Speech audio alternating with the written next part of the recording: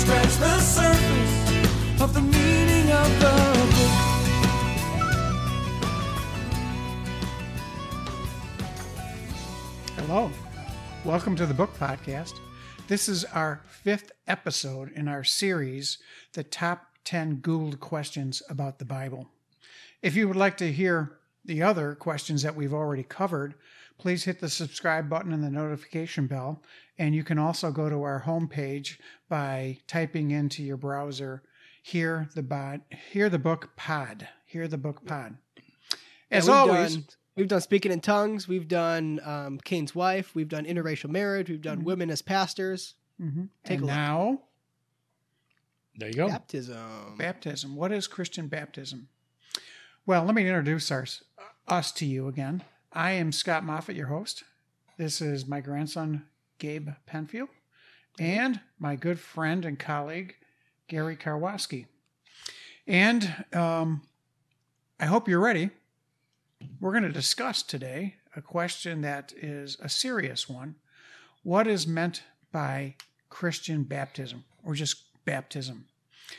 The question is, why is it important? What is the correct mode? And why should I seek baptism? So, there are many different denominations out there and different traditions that concern baptism. The truth is, someone has to be right and someone has to be wrong about baptism. So the question is for us as the speakers on this podcast is, can we discuss this issue without any presuppositions already dictating the way that we're going to come out in the end on this? We can try. We can try, but probably not. Yeah. I don't think it's going to help. No. Again, the topic is baptism for believers or for Christians. The Bible does give us great insight into the proper mode of baptism. The first thing I'd like to ask you guys is, baptism is called an ordinance. What does that mean? Gary, you want to grab it? Well, it's an old-timey word. Basically means a command, something that's required to participate in, as opposed to other churches which might call these sacraments. There's a difference. Sacraments seem to imply they somehow make you holy in some fashion. An ordinance is just obeying a command of Scripture, of a practice that that believers should participate in. And typically, if you want me to get into that a little further, there's usually two, with a third possibility for some churches. The one is what we're going to talk about today is baptism. The second is communion. And then some churches, very few, practice an ordinance they believe is foot washing. I like that one. I need somebody to come do that. I'm not a big fan of foot washing. Yeah. No. Can you come over to do it to me tonight? Is that possible? But all churches hold to some form of baptism because it was commanded by Jesus in Correct. Matthew 28, 28:20, the Great Commission, right? Yep. And that says what, Gabe? Go make disciples of all nations, baptizing them in the name of the Father, the Son, and the Holy Spirit, teaching them to obey everything I have commanded you, and surely I am with you always to the end of the age. So it says clearly baptizing them. Go to make disciples, and one of the things you do is baptize them and teach them. So by fulfilling the Great Commission, all churches are baptizing people into the faith. Now, there are a number of different verses that speak directly to baptism. I know you wanted to bring some of those up, but let me first suggest to you that the Lord Jesus himself was baptized. Remember, John came preaching, repent, the kingdom of God or the kingdom of heaven is at hand. And then to be a disciple of John, one must be baptized. Now, he baptized his adherents unto the remission of sin, which was, I believe, asking Jews to turn back and to, again, obey the commands of the Old Testament, to be right with God. But John's baptism was different than the baptism that Jesus commanded in the New Testament, the believer's baptism that's fleshed out for us in the book of Acts and in the epistles. For example, in the book of Acts, do we find anybody being baptized there? Like a bunch of people at once. Well, the first one was Stephen. Yep. Philip. In the desert, do you remember he baptized who? The Ethiopian? The Ethiopian eunuch. Yep. He's picks him up and he's telling him the gospel, and the Ethiopian eunuch embraces it, and the first thing that's done is he's baptized instantly, right? Are there any other instances of baptism? I think you were referring to another occasion where a lot of people were baptized, Gary? At Pentecost. Okay. Yeah. I believe at Pentecost. 3,000 people. Yeah. Baptized in the Spirit or in water? Well, I'd have to take another look at it, but I believe they're probably talking about water baptism, not spirit baptism. But okay. Yeah. But we don't want to get into that now. That's another issue. Yes. What's the difference between those two? But to mark the difference, are you talking about Acts 19, where you see kind of the difference between John's baptism? Yes. There you go. Yes. Do you want to talk about that a little bit, Gabe? Yeah, a little bit. These people, basically, Paul comes to them and is like, hey, have you guys been baptized? Do you have the Holy Spirit? And they're like, we've been baptized with John's baptism, but what's this Holy Spirit you talk about? And so there is a difference between the Holy Spirit's baptism and John's baptism, right? John's baptism was more of, hey, Jesus is coming, or the Messiah is coming. Get ready, right? Here's a baptism to cleanse you and repent and to get you ready for the coming king. Mm-hmm. While the believer's baptism, the one Paul's talking about here, is more of a symbol of the Holy Spirit's baptism, right? You're saved. Now here's a baptism. Just like you're baptized in the Holy Spirit, you're also baptized with water. And so there's a difference between John's and believer's baptism, and you can kind of see it in Acts 19. Mm-hmm. Let's back up a little bit.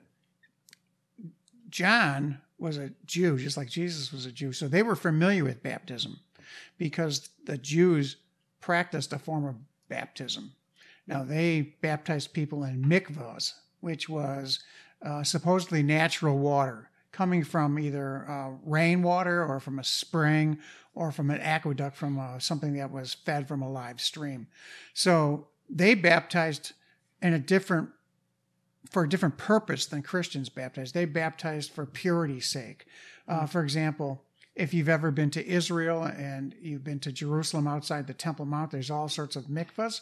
People had to be cleansed. The Pool of Siloam, they had to be baptized or cleansed, go into a mikvah for purity to enter into the Temple Mount. That's not what we're talking about here. Yeah, but there's a big difference there. Yes. They baptized themselves. Yes. They self-immersed themselves. Yes. This is why John the Baptist drew such a crowd, because he was baptizing other people. They'd never seen anything like that before. He personally baptized them. And how did he baptize them? Was it sprinkling? Was it dipping? No, it's immersion. Full all immersion. The way under. under the waters of the Jordan River. Interestingly, when I went to Israel one time, I sat next to a traditional Jew, and he had the black garb and all that, and the hair coming down, and I asked him about the mikvah and all of that, and I said, could you tell me a little bit about that? And he said, yeah, you have to go all the way under the water. Even your hair has to be under the water by 6 inches. Otherwise, you're not purified. So they had very strict rules on it, and its purpose was different than what it is for a believer's baptism in the Christian church. So should the mode of baptism that we use, should it be sprinkling, dipping, immersion? We find all three used throughout Christendom.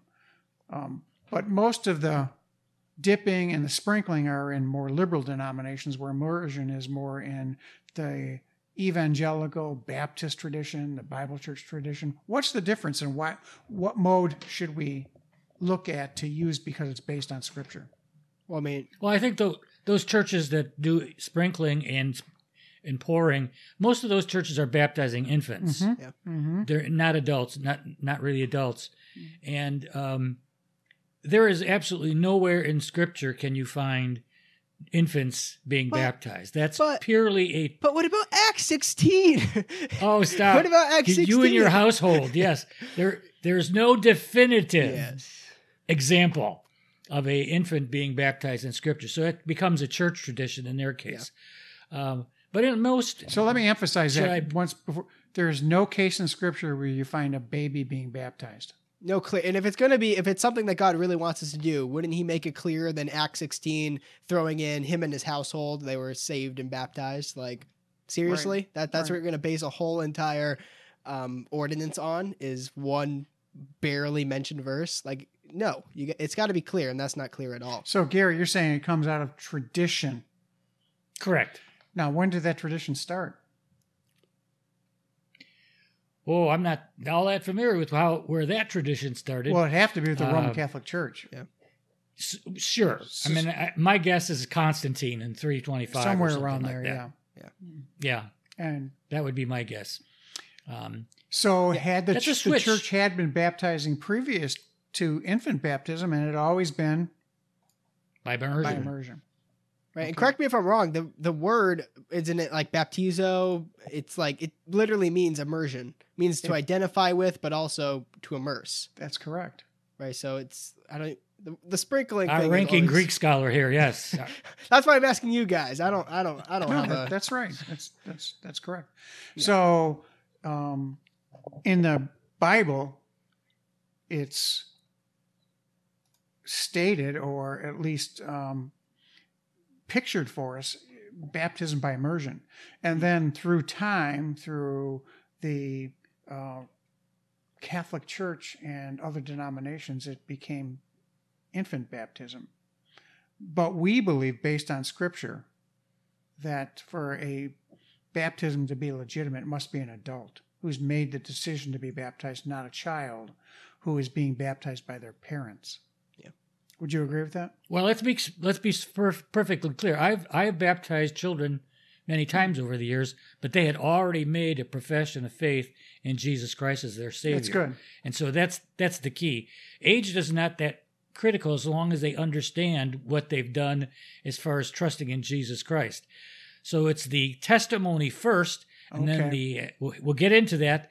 The baptism is a public testimony of your personal testimony for believing in so Christ. that's any the good can- thing, is that the message of the gospel is so simple that a child can understand it. Yes. So like, we're not against child baptism, just not. So any candidate that comes to you to be baptized and asked to be baptized must be able to vocalize, verbalize that they understand the gospel.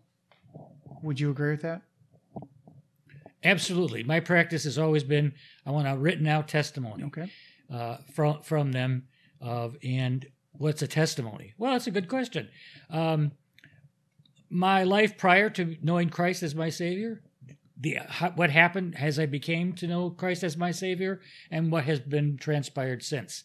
And typically in baptisms that I've done too, especially with, we'll say especially with adults that tend to want to talk, I let them either give their public testimony, or I let them say, I ask them the question, do you trust in Jesus Christ alone for your salvation? They can just say yes, and that's sufficient. But the point is, they have to believe first and then be baptized, not be baptized in order to believe. So you don't believe in baptismal regeneration? Absolutely not. What is that, Gabe? Baptismal regeneration.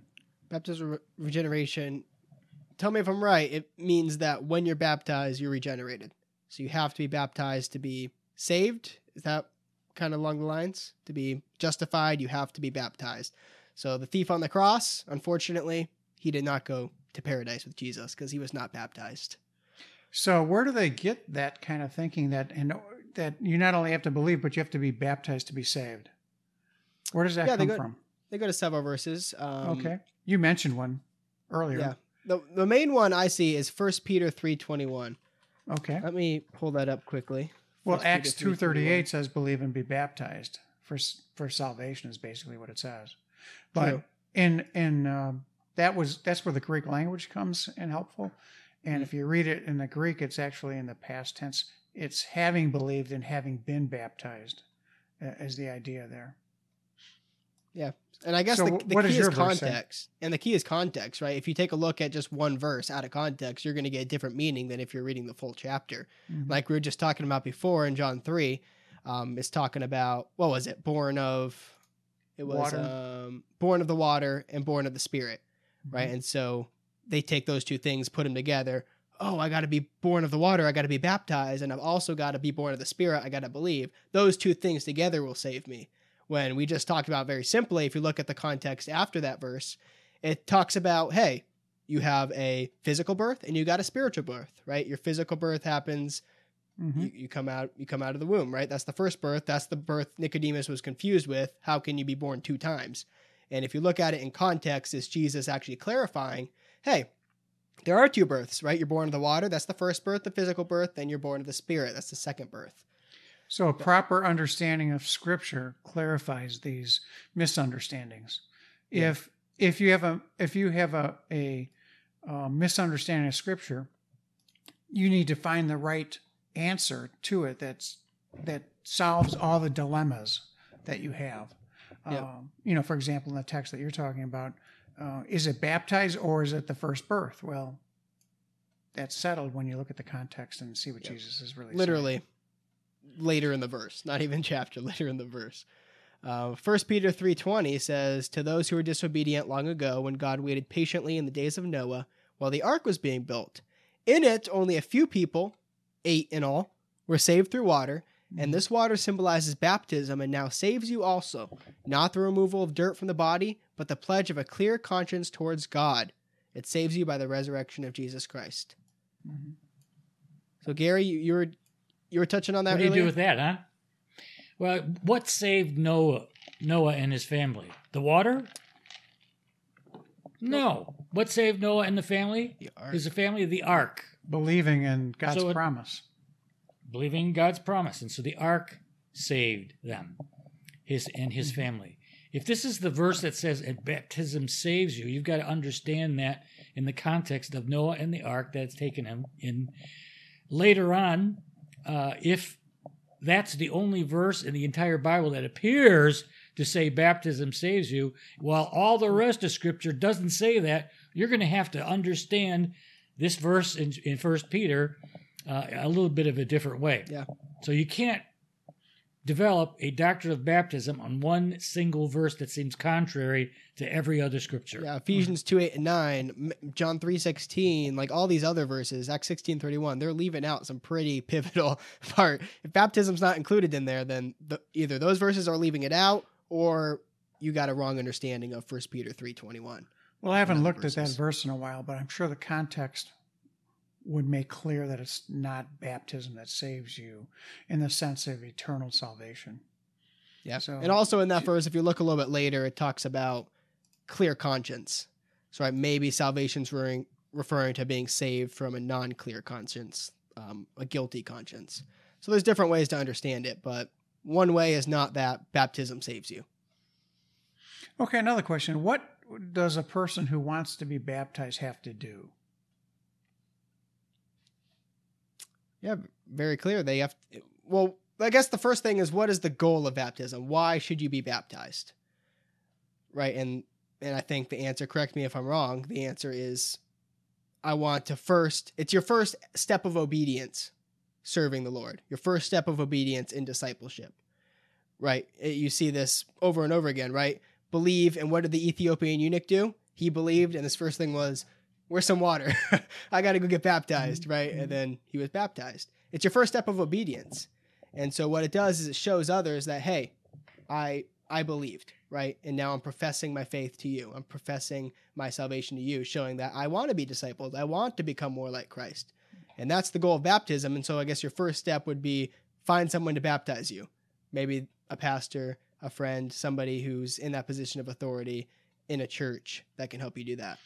Well, my point, what I was trying to raise by the question is, I've had a lot of mothers or parents come to me and ask me to baptize their children. The children weren't asking to be baptized, and they really didn't correctly understand the gospel message in their hearts and minds as of yet. And so the first thing a person who seeks baptism must be they want to do it. they know the reason for it. They understand the concept. Then they have to ask. And that you just brought up a really great point, and that is, it doesn't have to be a pastor that baptizes you. It can be anyone, and it doesn't have to be in a baptismal pool at a church. It could be in a river. It could be in a swimming pool. It can be anywhere. A lake. A lake. I've done a lake. Yes, but not a glass of water. That would be too small. Oh, That would be sprinkling. that's more like sprinkling. That's pouring again. Back to that. So the person that wants to be baptized shares that desire with others for the purpose of what? Why should I want to be baptized? What's the whole point of it? First step of obedience to Christ, yes. That's a cliche, sort of. You'll hear that from pastors a lot. And it is true. But it shows their desire to do what? It's a testimony. To share their It's testimony. a testimony to others. To grow in It's a Christ, testimony to be a others. witness.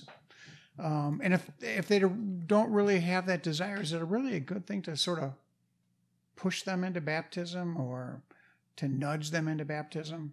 You understand the import of my question? I think a lot of if they churches, don't want to be baptized, don't force them to be baptized. if or they're it's not good even to force seeking them to. it, it's probably not important to them. And you're asking them to do something that they haven't really thought through, and they really don't know the importance of it in their own spiritual lives. Now, you can train them and teach them and encourage them to that end.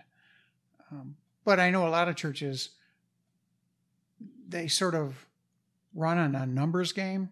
You know, how many people raised their hand or how many people were baptized, and that gives the church some kind of importance if they have large numbers.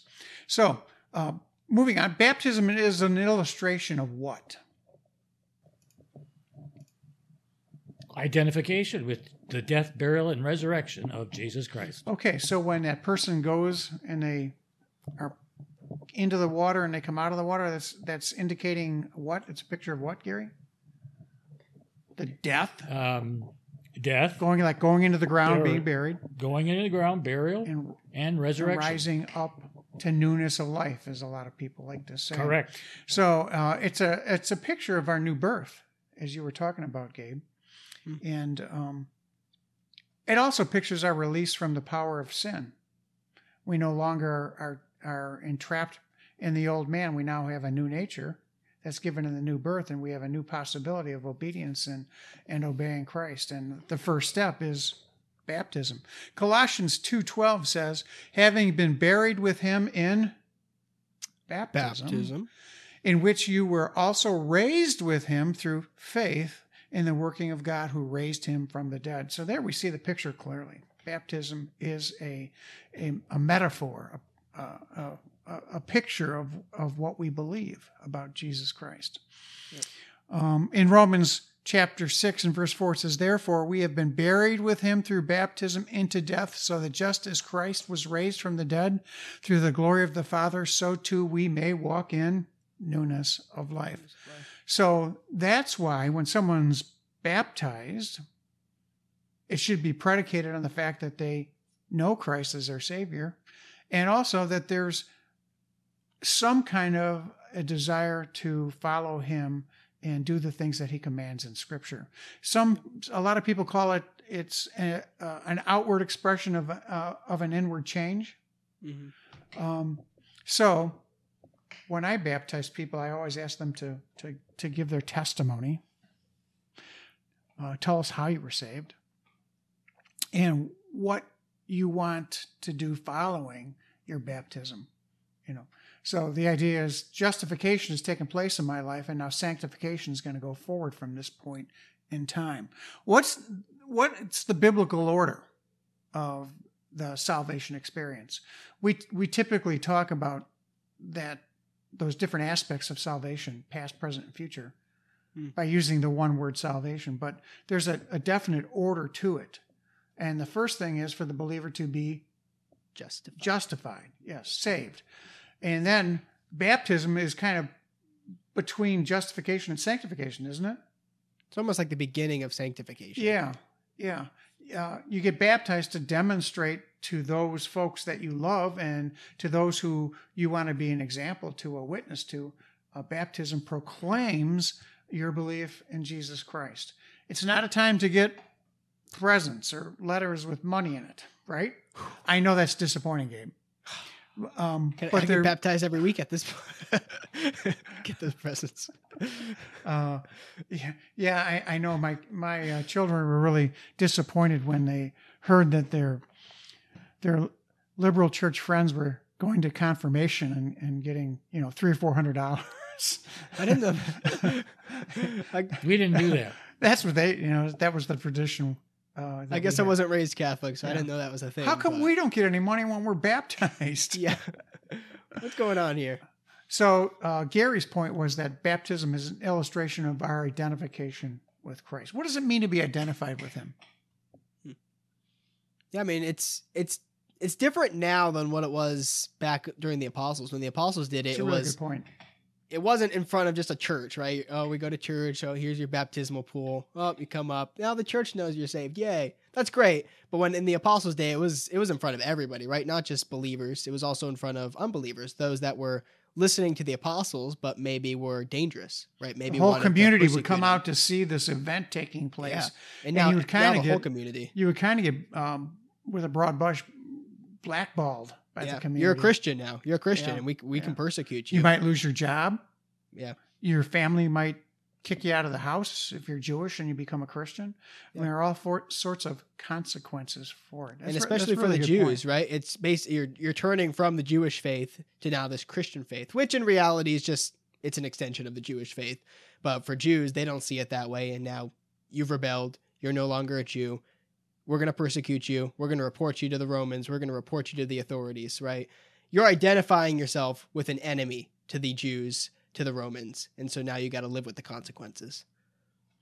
So it was a very public thing back in the day, in biblical times. A little different than now. And now it's behind closed doors in a church usually. And you invite those people to come see it that you either are family or maybe you want to have a opportunity to share with them in this, but usually it's a happy occasion. And like you say, a lot of churches applaud when somebody's baptized. Wasn't that way in the first century. Oftentimes people were met with scorn and consequences that were out of their control. Are there any instances that we might think of a baptism as being false according to the biblical model now? I've had a lot of people ask me, does my infant baptism count? What were your answers to that? Well, Gary, let me address that a little bit. I lived in a small town, and for some time, and we had a pretty good interaction among the various pastors. One of them was a Lutheran pastor who I believed was truly saved, but he would do funerals for people who had died in his church, and I would hear him say, "Based on your baptism as an infant, we know that you have assurance of being in heaven." That's going a little bit overboard. A child baptism does not give any assurance that when you die, you go to heaven. Well, they usually equate kind of child or infant baptism with the removal of original sin. Yeah. So you get sort of a clean slate and start over with infant baptism.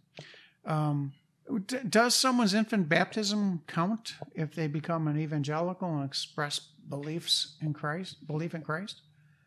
Count for what? That's what I'm asking. Does it count for anything? No, I think they need to be rebaptized, and I've done some of those. Yeah. I've had people tell me that they were being baptized for the third or fourth time. I don't know. What do you think of that? How does that sit with you? Did it not take the first time? Yeah. So, any other questions or comments? Well, what about believers who just don't get baptized? What's their situation? I didn't think about that. That's a really good question. I had some, can I say this delicately? Some big brothers and sisters in Christ who refused to get baptized, and I think the motivation was that they would have been embarrassed for what personal reasons from being baptized. And then there are the mid-acts people that don't believe in Oh, yeah. baptism. They don't believe in it, yeah. hyper-dispensationalists. So are they saved? The answer to that is, of course, yes. Yeah, of course they They're are. saved because baptism doesn't save you. Do you think there's a consequence in their Christian life for not being baptized for whatever various reasons they're using to not seek it? I think it's hard to answer. Yeah. That's really hard to Something answer. God knows. We may not know the answer to that. I always tried to love those people and assure them that they were right with God, and that I would baptize them in private if they wanted to, if that made them feel any better. Yeah. I tried to meet them halfway, but Yeah. By the way, with big people, I've had two people, myself and a helper, with me to do it.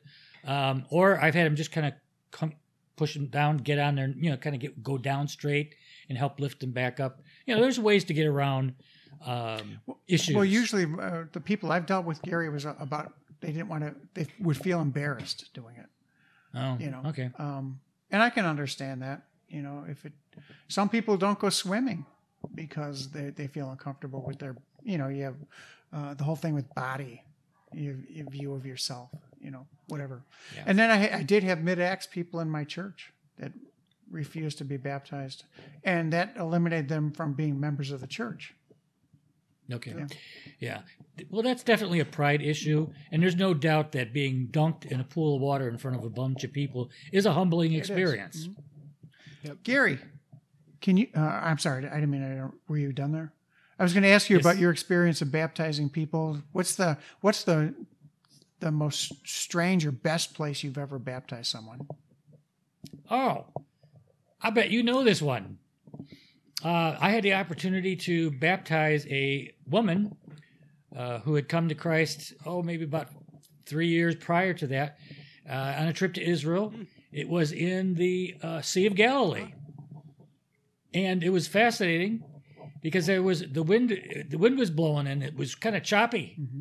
And so I take her out deep enough in front of the people from our tour, and I get her out deep enough and I baptize her, and I couldn't hold my footing. He almost lost her, is what he's trying to say. So yeah, I did.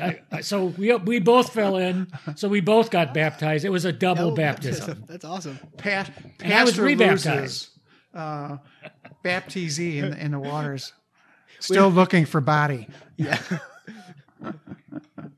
Any others you wanted to mention? No, that's enough. Thank you. The baptism must not taken. Like it just must not worked, right? Just fell in. Oh, one of the old ladies at a church that I first pastored in Jewel told me that they didn't have a baptistry, and so they would take the people out to the river.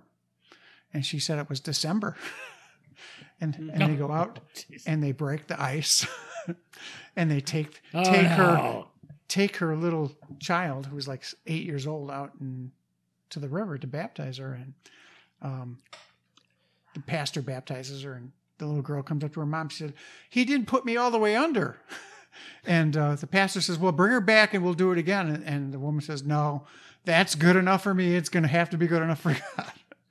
It's like a polar plunge at that point. Yeah, it sounded like it. Well, baptism is a serious subject. We recommend I got one Okay. more analogy. My old pastor, he used to say, it's like a wedding ring, right? You get married. Your wedding ring doesn't mean you get married. You don't put on the wedding ring now you're married. You can get married without a wedding ring. The wedding ring just signifies that, hey, I was married. In the same way, baptism signifies that, hey, I was saved. And it's letting others know when they see you and when they see your baptism, I'm saved. And now I'm going to let you know about it. So that's what he always said. I always thought it was a great analogy. That's fair. Baptism is like a wedding fair. ring. Good. What finger are you showing there that it goes on? Look like the middle finger. It's That one. okay. All right. Well, it's like I said, it's an important subject. We believe every believer should be baptized at a knowledgeable age, knowing what they're doing and seeking it, and believing in the Lord Jesus Christ for salvation. And it's the first step of obedience. And the Lord wants you to. He's commanded you to, and He will bless you for being an obedient child. Anything else? Otherwise, I think that covers it.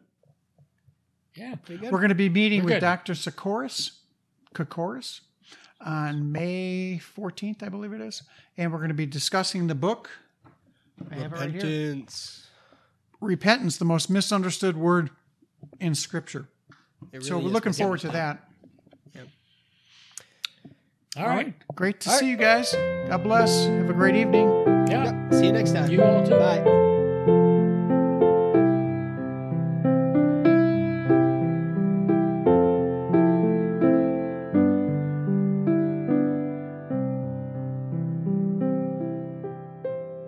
Thank you for listening to another episode of the Book Podcast. If you liked what you heard and want to support us, like, follow, subscribe on any podcasting platform, on YouTube, on Facebook, Instagram, or Twitter. Simply type in @HearTheBookPod, @HearTheBookPod. Thank you. See you next time.